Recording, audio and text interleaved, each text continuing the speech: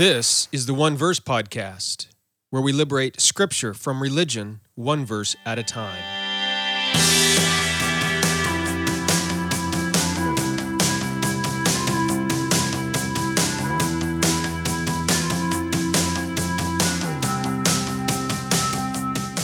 Well, welcome to the One Verse Podcast. I'm your teacher for this podcast, Jeremy Myers. I am so glad you're with me. Thank you very much for listening.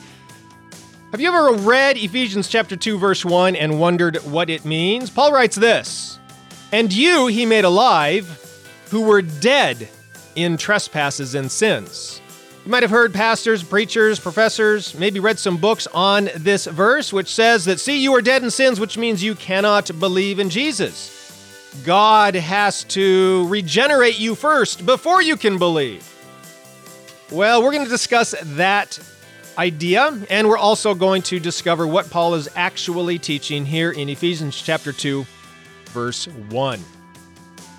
Hey, I do want you to know that my new book, Adventures in Fishing for Men, is out in paperback and in an ebook versions. It's available on Amazon, Barnes & Noble, iTunes, Kobo, pretty much anywhere books are sold. I bet if you go down to your local bookstore, and you can even order it from them if you'd like. It's a humorous satire, a humorous look at Christian evangelism. If you've ever felt uncomfortable doing evangelism, going door to door, handing out flyers, using Bible gospel tracts, attending evangelism crusades, standing on street corners, shouting in a bullhorn, or just trying to bring Jesus into any conversation, no matter how awkward it might be, look, this book is for you. It's really light reading. It's humorous. Read the first chapter or two. I guarantee you'll get sucked in. You're going to love the rest of it. At least that's what everybody's saying who started reading it so far. And anyway, get a copy for yourself. You'll enjoy reading it over the summer. I even heard from one lady one person this week who said she was going to use it. I think it's a she. I'm sorry if it was a he. I can't remember who it was now. Anyway, they were going to use it in their evangelism class at their church. I think that's a great idea. It sort of presents a very natural... You're going to learn about evangelism along the way as well. It presents a very natural way of doing evangelism. Is in a relational, loving way. But I don't want to give away the story, okay? It is a story as well, not just a humorous look at evangelism, but it's a satire, so it's a story, sort of an allegory or a parable. Anyway, get a copy wherever books are sold, Amazon or your favorite bookstore. All right, let's get into our study then of Ephesians chapter 2, verse 1. So I don't know if you've ever heard some theologian or some pastor, some author say that, teach the idea that since unregenerate people, they're depraved, they're sinners, sinner black spots, whatever, they cannot do anything good to please God. As a result, they say, they cannot even believe in Jesus for eternal life. And one of the verses that they use to defend that idea is Ephesians chapter 2, verse 1. The verse says, "And you he made alive who were dead in trespasses and sins." All right, so is Paul teaching in this verse that unbelievers cannot believe in Jesus? Is Paul saying that unbelievers cannot even believe in Jesus unless God first makes them alive? I mean, it does say, "And you he made alive" first, right? Who were dead. So is God, does he need to give new life to somebody, which is regeneration? That's what regeneration means, to regenerate, to new birth, all right? Does God need to give this new life to somebody before they can believe and so that they can believe? In other words, do people receive new life, or even you could call it eternal life from God, before they believe in Jesus or because they believe in Jesus? Well, if you know how Jesus himself invited people to believe in him, then you know that it is the second option. All right? God does not give new life to us so that we believe, all right? Or before we believe, but because we believe. All right? Jesus says over and over, John 3:16, 5:24, 6:47, even Paul talks about this in Romans 4:4 and 5, lots of other places in the Bible. All right? We do not get new life so that we can believe. We believe in Jesus for eternal life. All right? So, since that's the case, Does this mean that we are working for our eternal life? Are we doing something good for God so that He gives us eternal life in response? The answer is no. And the reason is because faith, belief, is not a work. All right, the reason, and they're good people who believe that God must regenerate a person before they can believe. But the reason they believe that or think that is because they think wrongly that faith is meritorious, that faith is a good work. But it isn't. And in fact, there's all sorts of good things that unbelievers, unregenerate people are able to do, which is good and pleasing to God. Now, they're not going to get eternal life as a result of those good things. All right, but good, unregenerate people can do good things. Regardless, though, faith is not a good work. All right, faith is not meritorious. Paul writes, again, in Romans 4 and 5, that faith is the opposite of works, that faith is not a work. And so we can't say that since faith is a good work, therefore God must regenerate us before we have faith. It begins on a false premise. Faith is not a good work. Faith is the opposite of works. All right? God gives eternal life not to him who works, but to him who believes. Notice that if faith was a work, then Paul would be saying, God gives eternal life not to him who works, but to him who works. And that just makes no sense. All right, so faith is not a work, and that just clears up this whole confusion. If you want to know what faith is a persuasion that something is true. It's a conviction that something is true. And so when God persuades us, or when we are persuaded that we have eternal life in Jesus, then at that moment, we have eternal life in Jesus. And it's that simple. Now, I'm not going to spend a whole lot of time on faith. If you want to learn more about faith, I will be talking about this a lot more in future podcasts. But if you want to know right now, I do have a gospel dictionary course, and there is an entire entry. It's a multi-hour class on the word faith. I define it, and then we look at multiple texts from Scripture that deal with the topic of faith in Scripture. So the bottom line is, when we believe, no works are performed. No effort is expended, okay? Now here's the thing. This is a big debate about Ephesians chapter 2, verse 1, but it is not at all what Paul had in mind when he wrote this verse. This whole debate about spiritual death, spiritual life, whether the unregenerate can believe or not, all that stuff, that has been imported into the passage from outside theological systems that are looking for proof texts to support their beliefs and their ideas. All right? It's not actually found here in Paul. He's not talking about this, whether the unregenerate have eternal life or before, they believe. And all of that stuff is not even in chapter 2, Ephesians chapter 2 at all. So what is, and especially not here in Ephesians chapter 2, verse 1. So what is Ephesians chapter 2, verse 1 saying? Well, first, in order to understand, we need to understand a few other key words, key themes in the chapter. And one of the key words, obviously, is the word saved. Down there in Ephesians 2, 8, and 9, some of the most famous verses in the Bible, I suppose. But when most Christians hear about this word saved or salvation, maybe I should read those. Ephesians 2, 8, and 9. Let me just flip my page back here. Ephesians 2, 8, and 9. For by grace you have been saved through faith, and that not of yourselves. It is a gift of God, not of works, lest anyone should boast. There's this idea that it's not of works again, by the way. So what does this word saved mean? Well, again, lots of people, and including most Christians, when they hear the word saved or salvation or save, something like that, they think what comes to mind is this idea of escaping hell, getting forgiveness of sins so you can go to heaven when you die. That sort of idea. But did you know that idea of the word saved, that understanding of the word saved, is not found anywhere in the Bible? There's a few texts that seem to fit that way, like this one right here, Ephesians 2, 8, 9. It seems that is what Paul might be talking about, and if you look at the text out of context, then you can make that point. All right. But of all the places in the Bible, if you study all of them, the word saved, salvation, savior even, right? None of them mean, not a single one mean, escape hell, get forgiveness of sins so you can go to heaven when you die, the way most of us Christians understand it.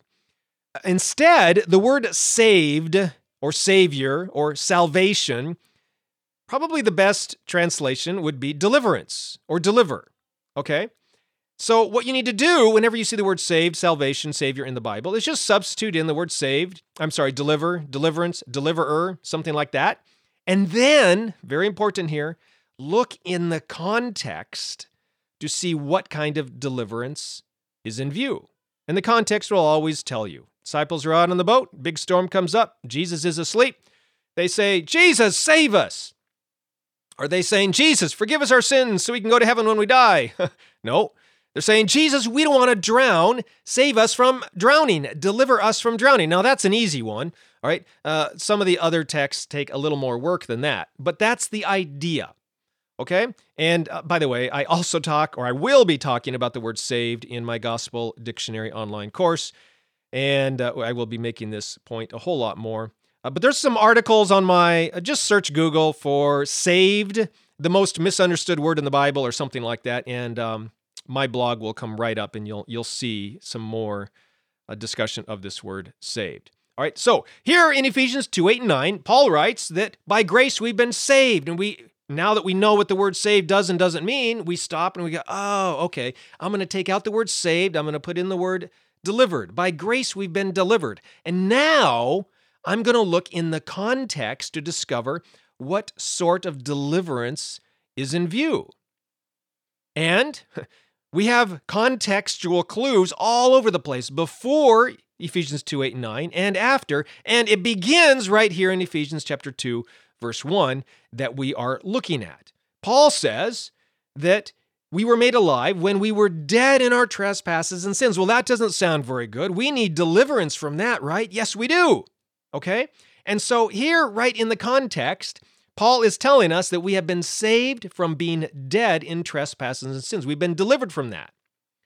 All right, so before we delve into what that is, that deliverance is, it's going to be helpful for us to understand what Paul means when he talks about being dead in trespasses and sins.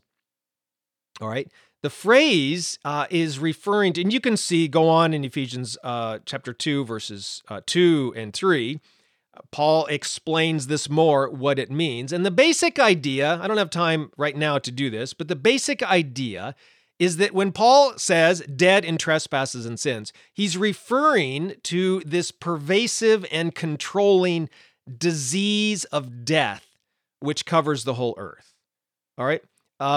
We could go back. Paul is actually referring here to Genesis chapter 4, 5, and 6, really, where sin is introduced into the world, and the first thing sin does is cause Cain to murder his brother Abel. That right there is called sin. Then you have Genesis chapter 5, and he died, and he died, and he died, and he died over and over and over. And then Genesis 6, and violence covered the face of the earth, and God looked down, okay? And every thought of mankind's heart was only evil continually, okay? So it's this marriage between violence and scapegoating and accusation and blame, which we see Adam and Eve do in the Garden of Eden, and that even Cain do against Abel, and this accusing, blaming, finger-pointing, condemning, scapegoating, which leads to murder and death and violence, which covers the face of the earth. Okay, that is what Paul has in mind when he's writing Ephesians chapter 2, verses 1-3. By the way, go back and listen to some of my previous podcast episodes when we studied Genesis 3 and 4 and that deal with this. Okay? In Ephesians chapter 2, verses 1-3, Paul is saying that the whole world is addicted to the destructive power of sin. And because of this addiction, we scapegoat others. We point the finger at others. We accuse, we condemn, we exile, we cast out, and we ultimately kill other people. But that's not what God wants us to do, as we've seen in Jesus Christ. God wants us to accept love, and forgive. And so we need to be delivered from this human addiction to scapegoating and killing other people. All right? And that is what Paul is laying out here. He's showing us how Jesus delivered us from that so that we can live in a different way. And this is what Ephesians, in fact, I just gave you a really quick summary of Ephesians chapter 2, the whole chapter, not just verse 1, but the whole chapter. Sort of as a way to prove that this is what Paul has in mind in Ephesians chapter 2, verse 1. You can look at Ephesians chapter 2 as a whole, and actually the entire book of Ephesians, but let's just focus on Ephesians chapter 2. And you can sort of see that Ephesians chapter 2, the chapter, is divided into three sections. It's a problem, solution, application, outline. The problem is in chapter 2, verses 1 through 3. The solution is in verses 4 through 9. And then the application is in verses 11 through 22. And so obviously, Paul is beginning with a problem, and then he presents the solution, and then he says, now, as a result of this solution, here's how you can live. The solution needs to match the problem, right? Or be the reverse of it.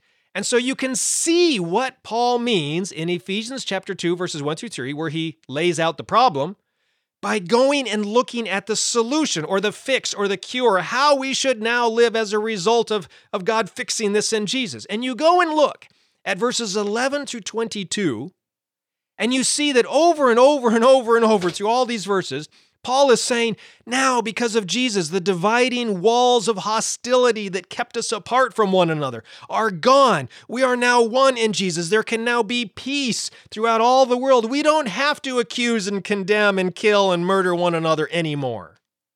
Okay, and that's what he is laying out in Ephesians chapter 2, verses 11 through 22. In Jesus, all the hostility has been done away with. All the hatred and violence can be done away with, and now we can live like Jesus, the way God wants us to, in unity and love and peace. All right, so that's the application. That's how we are to live now. Notice there's nothing in there about going to heaven when we die, escaping hell, nothing, okay? So this is the application. Now that Jesus has solved this, here's how you should live. Okay, so that means that needs to match the initial problem.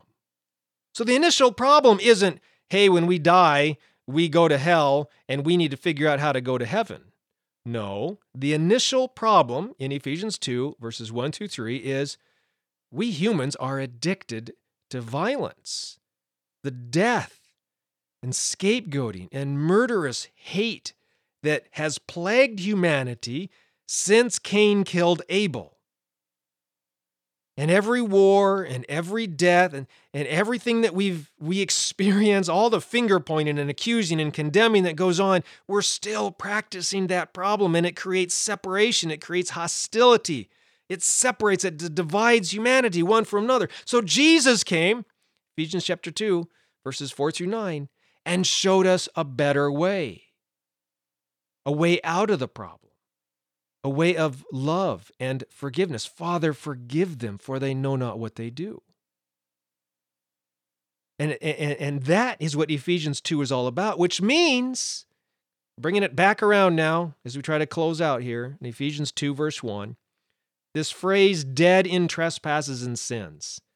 It's not talking about spiritual death, right? It makes us unable to hear or respond to God. And if we don't, if we're not, don't respond, or however that whole theology goes, we're going to end up in hell, eternally separated from God. That is not in view at all. Paul has a much more practical, concrete, real world, right now idea in mind. And it's about our culture and our civilization. He is describing the problem, the atmosphere of sin and death that we all live in, and which we all think is just normal. And that's what it means to be dead in sins. It means sin is surrounding us. We're surrounded by this system, this world of sin, which leads to death. We're addicted to it. And we don't even see that we're breathing hatred and violence towards others. Murder. We live in murderous times, warfare, hatred, killing, condemning, scapegoating, okay, and everything related to this. And Paul says, now that's the problem. Ephesians 2, verses 1 through 3. Now we see what Jesus has done. and we can live a different way. This murderous, violent way of living is not normal. We think it's normal because, it's what we've always lived in. But it's not what God wanted, planned, or intended from the very beginning when He created Adam and Eve in the Garden of Eden and told them to be fruitful and multiply and cover the face of the earth. He wanted us to live in unity and equality and love and peace and safety and security, kindness, generosity, everything we see in Jesus. And so in Jesus, we have been shown a new way. We've been shown what we do, how we kill, condemn, accuse, scapegoat others, and we've been called to stop it and live with love and forgiveness towards others, just like Jesus. Because of what Jesus showed us, we can now live in a heavenly culture and civilization, even while we're here on earth. That's what Paul is teaching in Ephesians chapter 2. It's a revolutionary and beautiful chapter. And I hope you sort of take what we've learned just from this first verse of Ephesians chapter 2 and read through the rest of the chapter with brand new eyes, reading it in an entirely new light. And I just want to remind you, if you do want to learn more about this whole way of reading Scripture, and maybe as I was talking there, you had some questions come up about sin and what God was doing in Jesus on the cross, and what, questions about hell. Look, I cover all of this in my course, The Gospel Dictionary. It looks at 52 keywords of the gospel. One of them is the word world. One of them is the word sin, the word saved. I'm studying the word fire right now, related to the lake of fire. Eventually, I'll be studying the word hell, forgiveness. Okay, all of these words are in there. Now, normally this course is $297. Please don't pay that. Join my online discipleship group, and there's no charge for any of my courses when people join the online discipleship group. There is a small fee for the discipleship group, but that's to help cover my expenses for the podcast and the blog and everything else I do, and just also to support my work in ministry in teaching around the world. So anyway, to join that, just go to redeeminggod.com/join, and then you can take the courses and everything else, okay? And also, if you're looking for a good laugh this summer, pick up my book, Adventures in Fishing for Men. It's lighthearted, it's humorous, and you just might learn something about evangelism. Okay, thanks for listening and learning. We'll see you next week as we look at another verse from Scripture so that our life and theology can look more and more like Jesus Christ. See you then. Bye.